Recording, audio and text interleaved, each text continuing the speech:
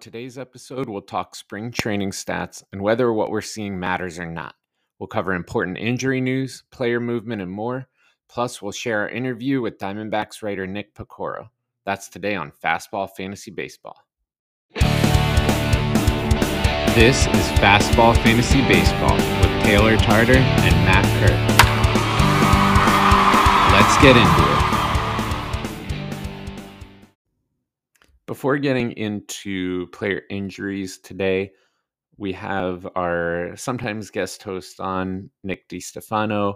He's going to jump in and pinch hit for Matt this week. So let's get into it.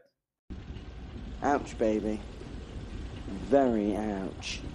If you check out our Twitter at Fastball Pod on Twitter, we have been keeping track of injuries throughout spring training. We've kind of got a running list going. And so a lot of these guys have shown up. If you've been following our Twitter, you should be familiar with some of these, but we'll go through some important ones. Arizona starting pitcher Zach Gallen has been doing bullpen sessions, but hasn't pitched in a game yet. This is definitely going to result in a delayed start to his season. And he's a guy with a bunch of potential, but lots of injuries the last few years, hasn't been on the field. And I don't know about you, but I hardly even think about him, as far as drafts, I'm not really factoring him into my decisions. Yeah, I don't think he's someone that I've got in any of the drafts I've done recently. And he's not someone I'm targeting. I just don't think his underlying metrics look good without the injury. And then, anytime there's an arm issue with the pitcher, you just get worried. Yeah. And especially shoulders. Yep. This is something, a few other pitchers, Mike Minor and Luis Castillo for the Reds, they both have shoulder issues, and both of them are going to open the season on the IL. And the issue with shoulders is they're a lot more difficult to diagnose. There's a lot more going on than the elbow. I had shoulder labrum surgery. We had no idea what it was for a while. I was getting physical therapy for an impingement in my back and all kinds of stuff. And then it took a while to kind of narrow down what it was. For an elbow injury, it's does he have Tommy John or not? But for his shoulder, It can be a million things. And Zach Gallen's going, if you look at Fantasy Pros, which is what I use for my ADP, because it's that consensus of all the different experts out there, he's going 138th off the board right now. And he's the 43rd starting pitcher. There's a lot of pitchers that are coming back from injuries that I would take over him. Someone, for example, I would pick in that spot is someone like Mike Clevenger, who's going 154 overall. I would much rather have him than Zach Gallen. Yeah, I agree. A couple other players who have shown up on the injured list. Atlanta outfielder Ronald Acuna is going to have a late April debut as the DH. I think that it definitely increases his value from what we were thinking, maybe late May. But I still think the stolen bases, the expectations for stolen bases, we kind of have to mitigate those expectations a little bit. Yeah, I think he's going to be a little slow to get started. I agree. We got a question from Brad Turner on Facebook. He said, who's more valuable in fantasy with a full healthy season, Ronald Acuna or Fernando Tatis Jr.? Flip a coin. I think it's so close. I think if you're talking a points league where strikeouts matter, probably leans more Tatis. Acuna, for as good as he is, he does strike out a lot.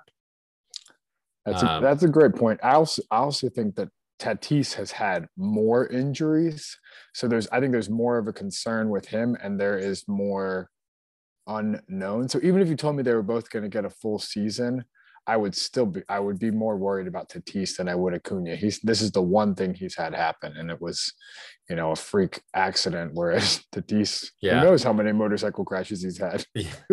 Oh man, we talked about this the other week, but he got asked like, yeah, we heard you had a motorcycle crash, and he goes, "Which one?" It's That's so ridiculous. unreal. But yeah, so it's an interesting conversation between them because Tatis gives you the extra maybe 15 home runs over Acuna, whereas Acuna gives you maybe like 15 extra steals. So it's kind of Yeah. really a true toss up. A couple other players here showing up on the IL. Boston starting pitcher Chris Sale. He has been dealing with a rib stress fracture. There is still no timetable, but there are articles out now that he's going to start throwing within the week. So his return is likely sooner than expected. And that could really impact drafts. Yeah, for sure. Right now he's going 104 in terms of ADP, and I think that's pretty spot on. I think that if he's going to come back in end of May and you're going to get him almost as a top 100 pick, like right around that time frame, I think that's a good deal. And that's someone I would invest in. I personally am okay with investing in someone who I know is going to be on the IL. Not a pitcher with a shoulder injury, but something like this, I would be willing to take a shot on him. Yeah, and this depends on, do you have one IL spot? Do you have 3 IL spots? Do you have no IL spots? Great point. Right. Yep. A few others. Chicago Cubs starting pitcher Wade Miley has a neck issue. He's going to be missing the start to the season, and he'll debut in mid-April. White Sox first baseman Andrew Vaughn is dealing with a hip pointer injury, and the timetable for him is about 1 or 2 weeks. Another interesting pitcher coming back from injury is Dustin May, Dodgers pitcher Dustin May. He is throwing for the first time later this week. He's coming back from Tommy John. That's another player that I would be considering in that spot instead of somebody like Zach Gallen. Dustin May, he's probably still a few months away, but he could be really interesting down the road. Definitely somebody to keep an eye on. Yeah, I'd say put him on your scout team, put him on your watch list. He's definitely someone who, when he comes back, I mean, the dude throws gas. Yeah. Milwaukee infielder Luis Urias, he's dealing with a quad issue, and so he'll open the season on the IL. He was one of my off-season sleepers, but gotta hold back expectations a little bit for him. Yeah, I think his draft capital goes down a little bit with that, for sure. And one of my favorite like sleeper fantasy players of the last few years, San Francisco third baseman Evan Longoria. He's like literally in every league, he's my first guy that I add every year because he's always producing. He hits the ball hard, and he's stable, except he's having surgery to repair a ligament in his finger. There's no timetable. He has to keep it stabilized for like 2 weeks, and then they go from there. So it's really a bummer to see him. I don't think he's going to do too well this year. I mean, he's when you really look at where he's being drafted, he's definitely under the radar. What do you think his average draft position, his ADP is right now? Oh, it's got to be like 300. Yeah, it's 339. Yeah. I think that's too low. I think that he's going to be even more under the radar considering he's going to start on the IL. I still think like if you're in a draft that deep where you're picking 300 plus players, he can still help you out. And like the 330th pick, that's good value for him.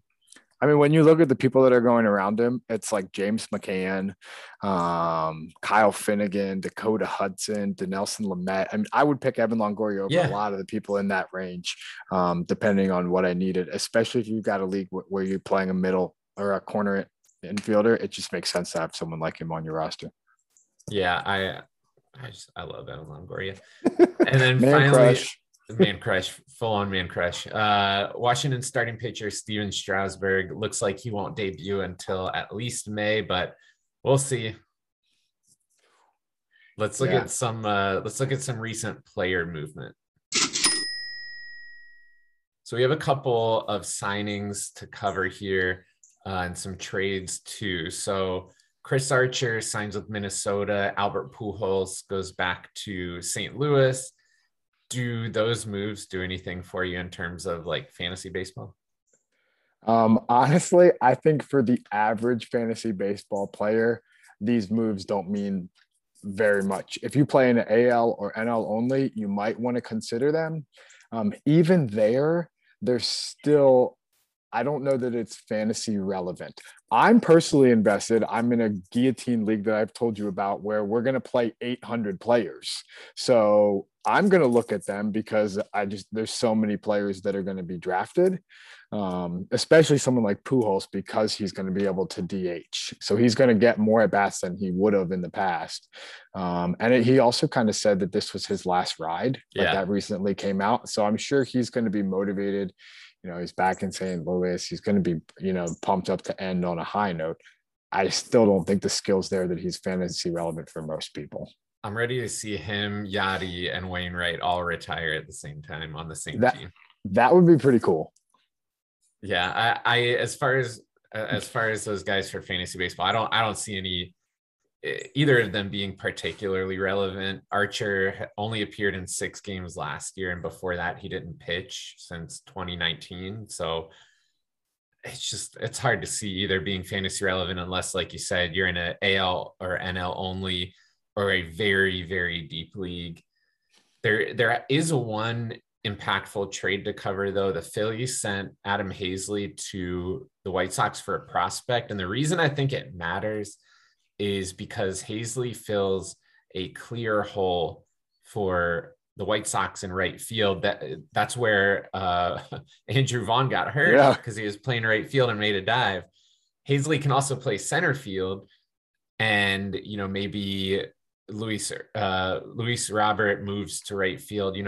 Depending on how they want to align the defense. But I think that this also, so Adam Hazley, he shoots up draft boards a little bit because now he's guaranteed some full-time at bats. And then I think this also really matters for Matt Vierling in Philly because Odubel Herrera is on the IL in Philly, and that defense is going to be horrendous.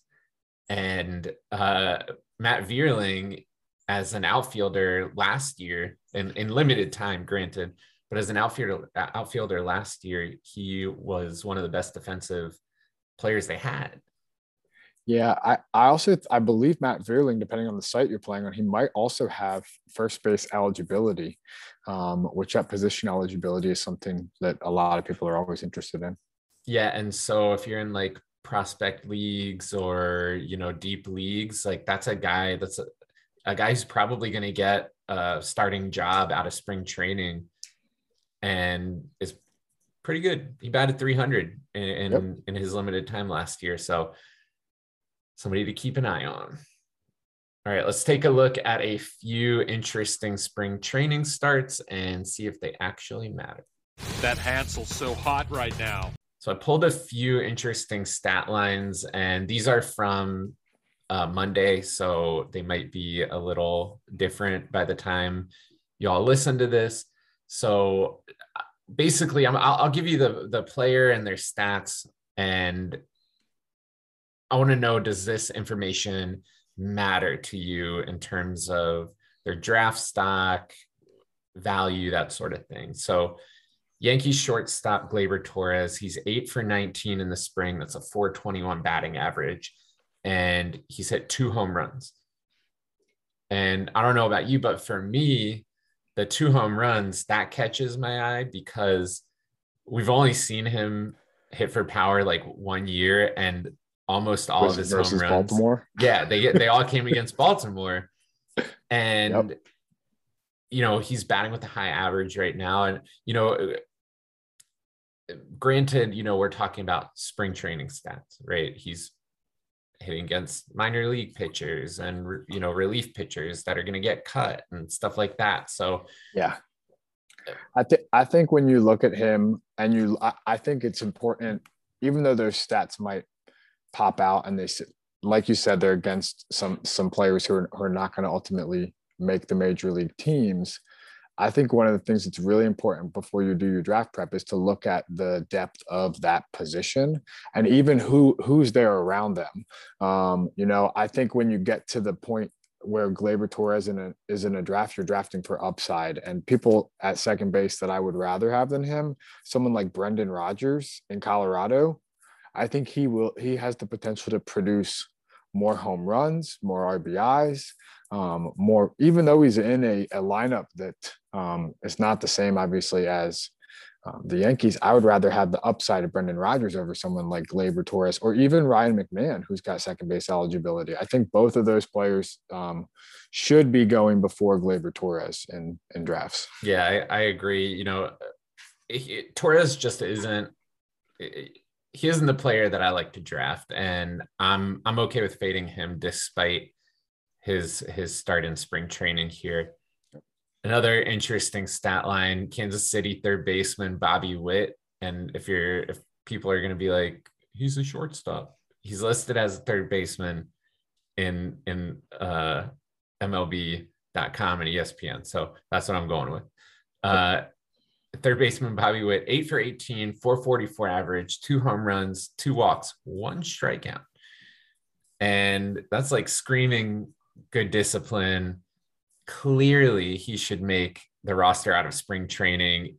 It sure seems like he's going to hit the ground running. You just hope that they don't pull a Pirates move and send him down, even though clearly he should make the team out of spring. Yeah, I think he's the real deal. And I personally think even though shortstop is deep, I think by the end of the season, if he gets a full season in him, I think he could be top 5 shortstop by the end of the season. Yeah, the power speed combo is ridiculous. Third base is not anywhere near as deep as middle infield this year. And if we're talking about him being a top 5 shortstop and he has third base eligibility too, Lord, you're talking about maybe second best to Jose Ramirez, Yeah. He's I'm trying to look up his projections right now. Right now he's projected to have 69 runs, 70 RBIs. And I think that's way too low. How many games is in the projection? Like how many games played? They're projecting 131 games. And I think in 131 games, I think he'll have more than that. I think he'll also play more than that. Yep. Yeah, and that's projecting 17 stolen bases as well. Yeah, so he's interesting. Definitely. Los Angeles outfielder, Angels outfielder Joe Adell is 7 for 25 for a 280 batting average, 3 home runs, 2 walks, 6 strikeouts, and 3 steals. And for me, it's interesting, but I'm not sure it really sways me all that much. And this is kind of that like spring training thing where I would really like to see him do it against major league pitching. Yeah, especially when you consider that he was a top prospect and he came up and he just struggled so mightily against the best pitching. I think that I would keep an eye on him. That power speed combo it's definitely something that I'm intrigued by, but I'm with you. I would watch him. If you're in an AL only, pick him up for sure. But I think he's a league dependent type of a ad for sure. Yeah, I agree. Milwaukee first base, second baseman Keston Hiura, one of my least favorite players. Soapbox time. I've like the last 2 years I've basically like trashed him. He's 7 of 15 right now, 467 batting average, 3 home runs, 1 walk, and 4 Ks. But for me, it's the same attitude as Joe Adell. Like I'll believe it when I see it against top level major league pitching over a stretch. And I'm okay with fading him and like missing out if he turns out to be like a good player this year. And everybody can rub it in my face if I'm wrong. I don't care. I'd like last year, I'll own up. I'll own up if I'm wrong on a player. I didn't think Shohei was gonna uh hit as many games as he did. They DH'd him a bunch. I was late to the show on, I on Vlad. You knew the potential was there, but he was basically like hitting the ball straight into the ground, and I was late on him. Right, I didn't invest early enough. But The and question, people can yeah, call me out if I'm wrong on Hira. That's the point I'm making here. Nothing in sure. his profile makes me think he will be a good player. I mean, when you when you look at what you're even getting to, what are you going to get? Home runs? Like his track record shows that even when he did come up, and like there was that one stretch last year where he hit 4 home runs in like 5 or 6 games, and everyone was like, "Oh my God, he's going to do it!" And then the next 7, 8 games, it was Going just like all 0 for 28 strikeouts. or something. Yeah, exactly. You're if you're playing in Roto, especially, he's on my do not draft list. The only way I would consider him, I think he might be worth it if he does go off in something like a head-to-head categories where you need those home runs to win that category each week, and if your league is deep enough. But I'm with you. We discussed him. You can go back and listen to one of the episodes that I was jumped on with you last year. You and I went in on him. When you look at all of his stats, I don't have him in front of me right now, but I don't think he's someone that I will even consider drafting. No, I'm totally fine fading him. Dodgers first base outfielder Cody Bellinger, 3 for 22, 136 batting average, 1 walk, 15 strikeouts, and no home runs. And this was a big debate in the offseason. Like baseball Twitter was all like, Yeah, what are we doing with Cody Bellinger and Christian Yelich? Like kind of putting them in the same box as guys who underperformed last season. And I never was in. I had Cody Bellinger in his MVP year, but after that, the kind of downward slide, I was like, I'm out. He like tweaked his swing, and it like I don't know if he changed his approach at the plate, but something he's doing isn't working because that's 15 Ks. That's so and 1 walk. yeah.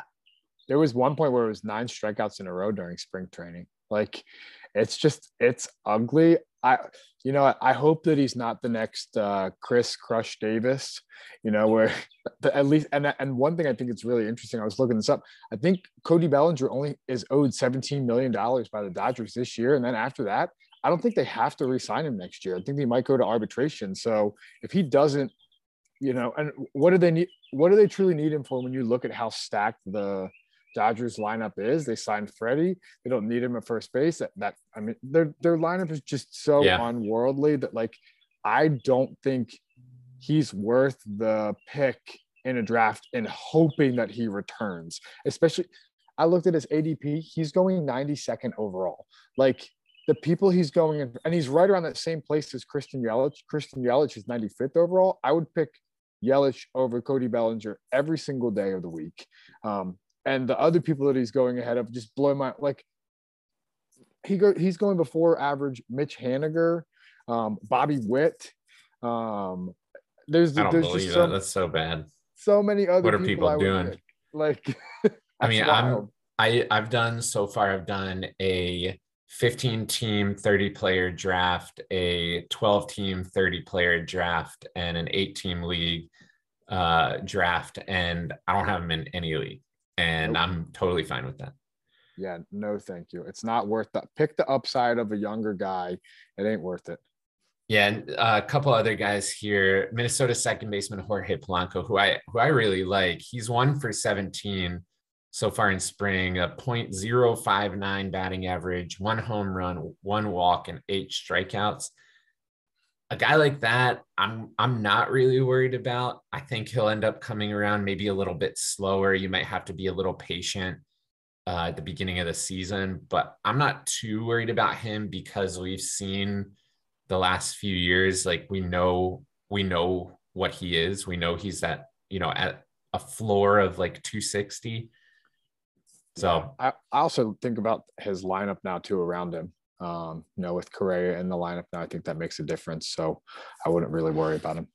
And then we're going to wrap up here with Patrick Corbin, who has thrown 9 innings, excuse me, given up 6 hits, 2 walks, 10 strikeouts, and has a 0.00 ERA. He's back. This actually does interest me a little bit. His slider has been on point in the spring training so far.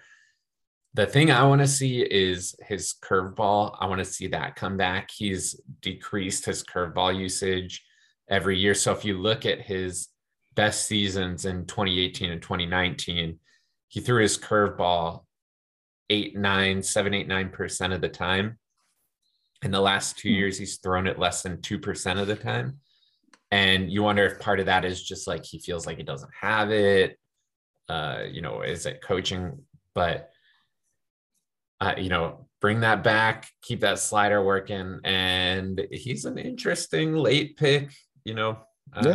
I wouldn't say no. If I'm getting him in the back end of my drafts, on average, he's going 327. I think he's worth a shot. I'll take him at there. That. Yeah, same. So before we wrap up here, I want to talk a little bit about draft strategy, since we're talking about how our spring training stats are looking and what that is doing to draft value. So I just want to talk about for a second a few pitchers who are not doing well right now, and then kind of like what are we doing with pitching early in this season. So right now there are several pitchers with higher than a 4 ERA in spring training, and there's some big names: Adam Wainwright, Webb, Burns, Ray, Stroman, Flexen, Hendricks, and Musgrove. All the caveat here is they all have 10 innings pitched or less, but they're all 4. They've all given up 4 earned runs. Right? Does any of that matter to you? Honestly, I think that we're going to see, and you've discussed this in previous episodes, we're going to see starting pitchers struggle to start the year. I think the pitchers always have the hardest time adjusting every season, especially in fantasy. They always start a little slower than a batter traditionally does. But I think with the shortened spring training, we're going to see it's going to be less quality starts. We're going to see guys probably struggle a little bit more with control. I would still go back to, especially for all those guys you just mentioned, their entire work of the previous season, the year prior to that. I mean, look at their whole body of work. Those guys are all still going to be elite. There are some of them that I would say you might be a little more worried about than others. When we're looking at that list and you've got someone like Wainwright on there, he's obviously at the end of his career. I worry about him of all of the people that you listed. Stroman, I always worry about. The dude gives up home runs like he's Oprah. But I think that the rest of those guys are all going to be people that I'm still interested in. What about if I tell you Logan Webb, Robbie Ray, Corbin Burns, and Marcus Stroman all have given up 3 walks or more so far and 4 hits or more so far? So how many in walks? 10 innings or less? Yeah, right. Remember when Corbin Burns started last year? How long did he go without giving up a walk? So that is concerning. But again, I still think it's a lot of it is just the start of the season. If they're doing that in the first 2 starts, then I think we might have a little bit more concern. But I think all of these guys are going to work it out. And so we are a week away from the start of the season, and you've kind of alluded to it a little bit. Are you adapting your strategy with pitchers who start the season, like with your draft strategy, with your waiver wire strategy? Are you making changes to what you would normally do with so many pitchers like coming back from injury or not being stretched out? Does that factor into your game plan here? Yeah, it does for me personally. I think that the difference between in starting pitching when you look at um, those who truly can start in fantasy and be like those the top tier elite pitchers. I think there's less and less of them. Like I really truly think that there is 6, 7, maybe 8 that I would say are like a true ace.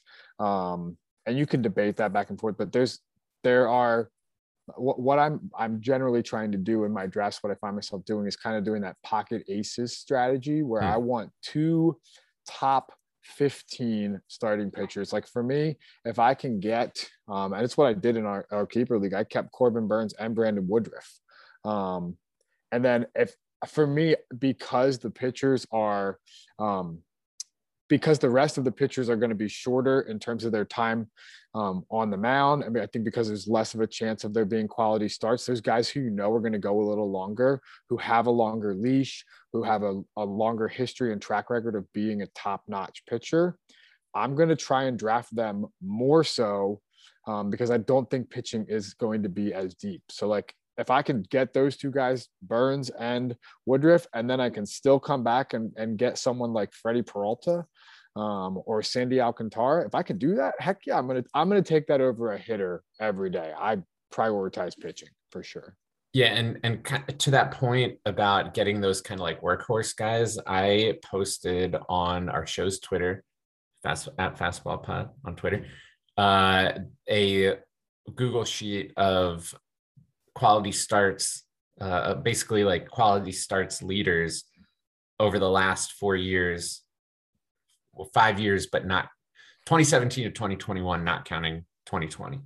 And so you can order it, you can sort it year to year, do what you want with it. But one of my strategies going into the early part of the season is I'm going to lean real heavy on starting pitchers with high quality starts, pitchers that are regularly going deep into games season after season, or you see them trending up in quality starts over the last couple of seasons. So and in our league that you and I are in together, both of us, I don't think either of us drafted a relief pitcher. And I think that's a key piece of it too, is the landscape around relief pitchers right now. There are so many committees out there and so many unknowns that it's wild to I think you're wasting your draft capital by taking a reliever unless you are taking Hader and you're taking him in the 4th round or the 5th round. I mean, look at all the people that drafted Blake Trinan, and news comes out today from LA that they're gonna give the closer job to Hudson, and Trinan likes being the setup man. Yeah, and it changes every day. Just like wasted your pick, and so part of it for me was that like I know it's just too risky. Yeah, but I also am leaning heavy on pitching. It's a categories league, so I'm going to max out my innings. Even in points leagues, this would be a super important strategy. So a few quality starts guys that you want to target. You mentioned some Woodruff, Burns, they were some of the leaders last season. Walker Buehler, Robbie Ray, Alcantara, Adam Wainwright, Kevin Gossman, Cole, Scherzer, Berrios, right? Those are guys at like the top of the list that you should be looking at in those first 3-4 rounds that are workhorse type guys. Some later guys to look at for quality starts: Kyle Hendricks, Gibson, Herman Marquez, DeSclafani. Those guys are quality starts machines. They were last year, and you would imagine that things aren't going to change for them. So take a look at what I posted on our Twitter and use that resource, and it's there to help drafters with those early season strategies. And you can keep those guys on your radar too, the guys that didn't get drafted. Stream them in, right? Find them. If there's a guy out there that doesn't get drafted and he goes 8 innings in his first start, snap him up, right? Yep. Yeah, too, if you don't get the guys that we're talking about, like let's say that just depending on where you're drafting, or maybe it's more of a points, it's a points league, and pitchers go faster, whatever it may be, that you don't get the top tier aces. You always could too, just if you're concerned about quality starts, you could fade quality starts completely and punt that category and just play for ratios. There's nothing wrong with picking relievers who aren't going to get saves. You could go with guys like Andrew Kittredge or Jonathan Loaizaga. Exactly, Devin Williams, right? Because just the flexibility of the relief pitching is so wild. Like there's a lot of people that I saw drafting, and he's been moving up draft boards. They've been drafting Camilo Duvall, and then I heard the manager say just the other day that Jake McGee might be their closer, and he's going like 10 picks later. And I mean, he could have 30 saves before the season's up. It's wild. Yeah, one other thing on this point, kind of what you were talking about is you targeting like multi-inning relievers, because what's going to happen early in the season is they're going to do like piggyback starts. You're going to get a guy going like 3 innings and then another guy going 3 innings, and then they'll throw in the short relievers in the end. So, if you're in a super deep league, hammer those middle relievers. If what you might want to do is go like Cole, Woodruff back to back, and then go hitters the rest of the way and snap up guys like we said, like get a Devin Williams, even like go Hader and Williams later, in the draft, and play for ERA, play for WHIP. K's. Strikeouts, those guys are going to get wins, so exactly. It's there's a lot of things you can do here to kind of like work around the issue of pitchers that are not going to be going deep into games. So heavy quality starts, get those long relievers, short relievers, but you gotta make a plan. You gotta go in with a plan. For sure.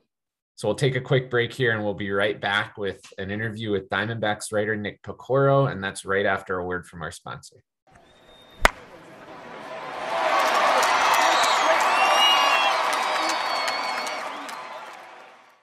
I'd like to welcome back Nick Piecoro to the podcast. Nick covers the Diamondbacks for the Arizona Republic. You can find his articles at azcentral.com, or you can follow him on Twitter at Nick Piecoro. Nick, thanks for joining me. Hey, thanks for having me back. So I want to get right into it. One player I always struggle with understanding, and especially with fantasy baseball, is Ketel Marte.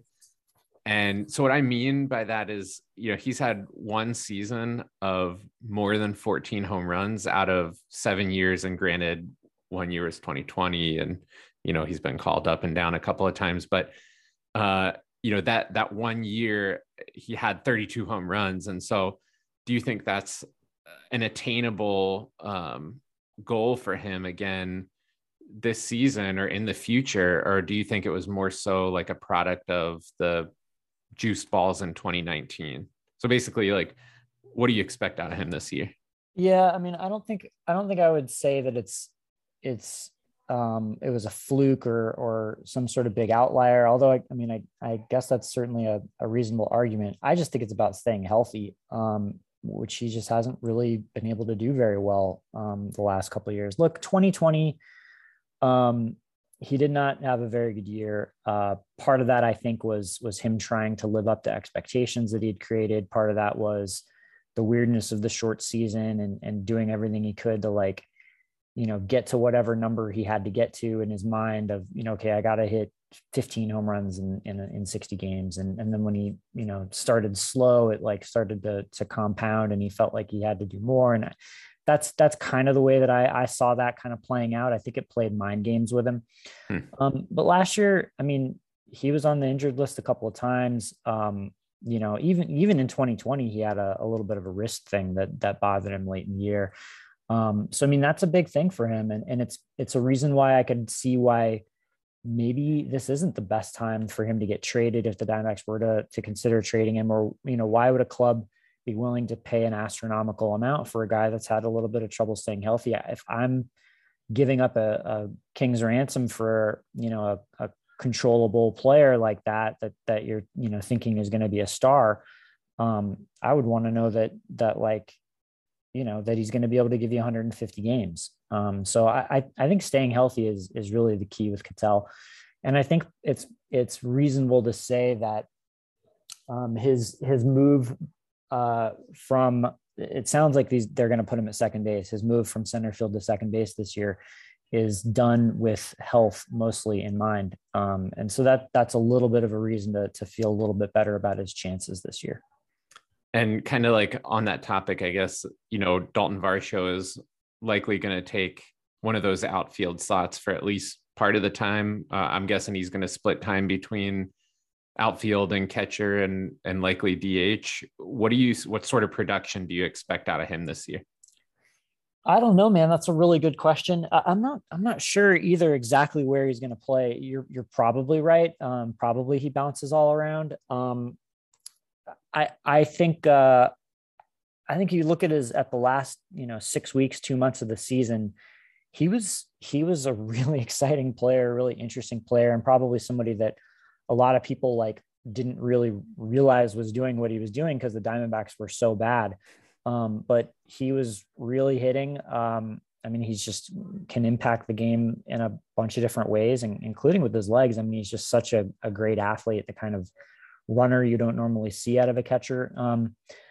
I don't know. Let me see. I'm blanking on exactly what his numbers were last year down the stretch, but is it reasonable to think that what he did, in the second half or from August 1st on is what we could expect from him? That's close to an 800 OPS. If you start it right around the All-Star break, it's even better. It's a 879 OPS. I think anything in that range is reasonable. You see it all the time with young guys that have a little bit of a hard time getting their feet, under them at the big league level. I think Varsho was something like 200, 300 plate appearances into his career at this point early on. Let me see, right around the All-Star break, he was, how do I do his career numbers here? He was 220 at bats into his career, or 220 plate appearances into his career, and had a 168 average. I think he's a lot closer to the guy that we saw in the second half of last year than he is to that at the first 200 plate appearances of his big league career. So I don't know. Is it reasonable to expect him to suddenly become an all-star? Everything in his minor league career would make you think that it's a guy that's going to produce at the big league level. So I'm pretty bullish on him, but I don't know. Maybe it's silly to read too much into just a couple of months of production. But like I said, it's a guy. It's not like he just, was hitting. It's not like he was a mediocre offensive player in his minor league career that all of a sudden popped up and produced. This was a guy whose last couple of months in the big leagues were more like his minor league career than his first 200 plate appearances were. Do you think that was more just getting time and getting exposure to major league pitching and that sort of thing? Or did you see tangible things that he did that? I didn't see any major adjustment. No, and he never really offered any explanations either. It felt like at least last season, I can't remember exactly how 2020 went, but the first part of 2021, it felt like he was 0-2-1-2 in, 2/3 of his bats. He was just constantly behind the count. You ask him and he would just say hey, I just wasn't hitting my pitch. It was just as simple as that. I didn't make some major adjustment. And I don't know. You wonder if it's just a case of a guy maybe pressing a little bit, trying to impress everybody. The team falls out of contention. Lots of other young guys start getting opportunities, and it makes it a little bit easier for him to just relax and kind of be himself. I don't know. I didn't see any major adjustment though. So how do you see the lineup being affected by the designated hitter likely coming to the NL? I was looking at the team's depth chart, and on ESPN, they have Christian Walker slotted in as the main first baseman and the designated hitter. And so there seem to be, a lot of positions where there's going to be some platooning going on. So I'm curious if you think, they're going to add another player somewhere or make some moves, make some adjustments to the depth chart. Where do you see moves being made? What positions or even players do you think are targets? I think that if Seth Beer hadn't hurt himself, he had a shoulder injury in September last year, that he would be the odds-on favorite to get the bulk of the at-bats at DH. I still think that's probably the way you should look at it, but I think that injury throws a bit of a wrench into things. We'll see how far along he is, when the lockout ends and camp starts and all that. It sounded like it was going to be cutting it a little bit close as to whether he was going to be ready to go for the start of the year. And then, it's a shoulder injury that for some guys, ends up like lingering even after having had a procedure and having had it repaired and feeling strong. They don't actually end up feeling like their old selves until like a year later. So it's a bit of a complicating factor, but I think that's the guy that I would look at to take most of the at bats, assuming he's healthy. Beyond that, like, I don't know. I don't know that there's a whole lot of guys that jump out to me as obvious at bat recipients, but like, some of those guys that were kind of, Pavin Smith could end up in the mix. He's probably more of a natural first baseman. It could mean that Christian Walker is in the mix as well. Maybe they prefer Pavin Smith defensively to Christian Walker. I don't know. Christian Walker has been a Gold Glove finalist at the position before, so I would guess it's probably more his to lose. I don't know. I think Josh Van Meter is another name to keep in mind. I'm probably forgetting somebody that's totally obvious. Let me see if I can bring up the roster while we're talking. I mean, those are the guys that probably. I guess, like you said, Dalton Varsho, and maybe a way to give if there's a particularly if there's a right-handed pitcher on the mound. It's a chance to get Varsho in there. If it's a lefty and you want Varsho to catch for whatever reason, you can put Carson Kelly at DH. There's no other names that like jump out to me as obvious candidates. Cooper Hummel is a guy that they got in exchange for Eduardo Escobar last year at the trade deadline. He's a high on base guy that doesn't really have a position. He's on the 40. And Jordan Luplow is a guy they traded for last offseason, earlier this offseason. But I got the sense they're more viewing him as an everyday like defender in right field. So I don't know. I think it's probably going to be piecemealed if it's not Seth Beer. So the last question I have for you is about Diamondbacks prospects. So I want to get your take on a few, whether we see them this year or not, and what sort of production we should expect from them if they get the call. And then if I'm missing anybody, any names that I need to know, let me know. So I want to get your take on Alek Thomas and Christian Robinson and Corbin Carroll as well, who I know is probably a little bit farther away, but is one of the top names in the minors for the Diamondbacks. Yeah. Okay. So Alek Thomas, I think is probably the biggest name guy that has a chance to like make a big impact from a fantasy perspective, I would guess. But I don't think that I would bet on him making the club out of spring training. I think that Jake McCarthy, who's, had a pretty good year last year, was a college guy, just more advanced, older, just has the leg up. I assume that if he has a decent spring training, he's going to have a chance to win a roster spot that Thomas would have otherwise had a shot at. And Thomas isn't on the 40-man yet. So I'm guessing he's a guy that is going to need a couple of things to go his way. He's going to need to play his way into an opportunity that, maybe it comes really early. He's going to probably go to Reno where he has a chance to put up huge offensive numbers. But I don't think that he would make a ton of sense on the opening day roster. Geraldo Perdomo, you didn't mention, shortstop, infielder. I think he's also seen some time at second base. Though both those positions at the moment are occupied by Nick Ahmed and more than likely Ketel Marte, like we talked about. But Perdomo had a really interesting year last year where he struggled at first, got sent back to the club's facility where he kind of reworked his swing and regained his confidence, went back out you look at his numbers from when he went back out to the end of the year, when he had earned a big league call up the last week of the year, he was crushing it. He was swinging the bat better than he ever had at any point in his professional career, hitting the ball with more authority, driving the ball with more authority. So kind of makes your outlook on him change for the better. Big time fantasy impact, I don't know. And then, Christian Robinson, I don't think making the majors this year is very realistic. He's missed, so much time the last couple of years with a lot of different things, whether, COVID, a legal issue that kept him off the field last year.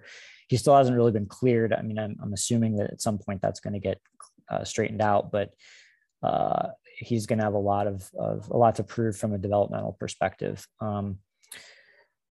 There's some pitchers, got any of those prospects that reached AA for them and perform well. Ryan Nelson, Dre Jameson, Luis Frias made the big leagues last year.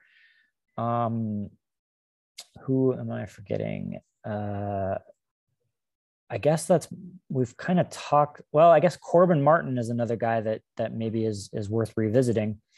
As part of the Zach Greinke trade, had Tommy John, missed 2020, in part because he was recovering from that, in part because of another injury. Came back last year and was terrible, and is just hoping, I think, that he can get back to the guy that he was in the past. I'm not sure exactly what was going on last year. He did finish the year with a little bit of an elbow issue. Maybe that was a thing that was on his mind. But if you still view him as a prospect, that's a guy that I think is going to have every opportunity to come into camp and kind of, be able to right himself. And although I'd be surprised, I would bet that they would rather him go to the minors and kind of do what he was unable to do last year, which is just get some positive momentum going for him and then possibly come back up. He didn't get that opportunity last year, but that's a guy I wouldn't forget about quite yet, though I'm not saying I am, willing to bet the farm on him being a above average pitcher right away. Well, Nick, thank you very much for joining me and sharing your insight on the Diamondbacks. I really appreciate it. Hey, no problem. Thanks for having me on.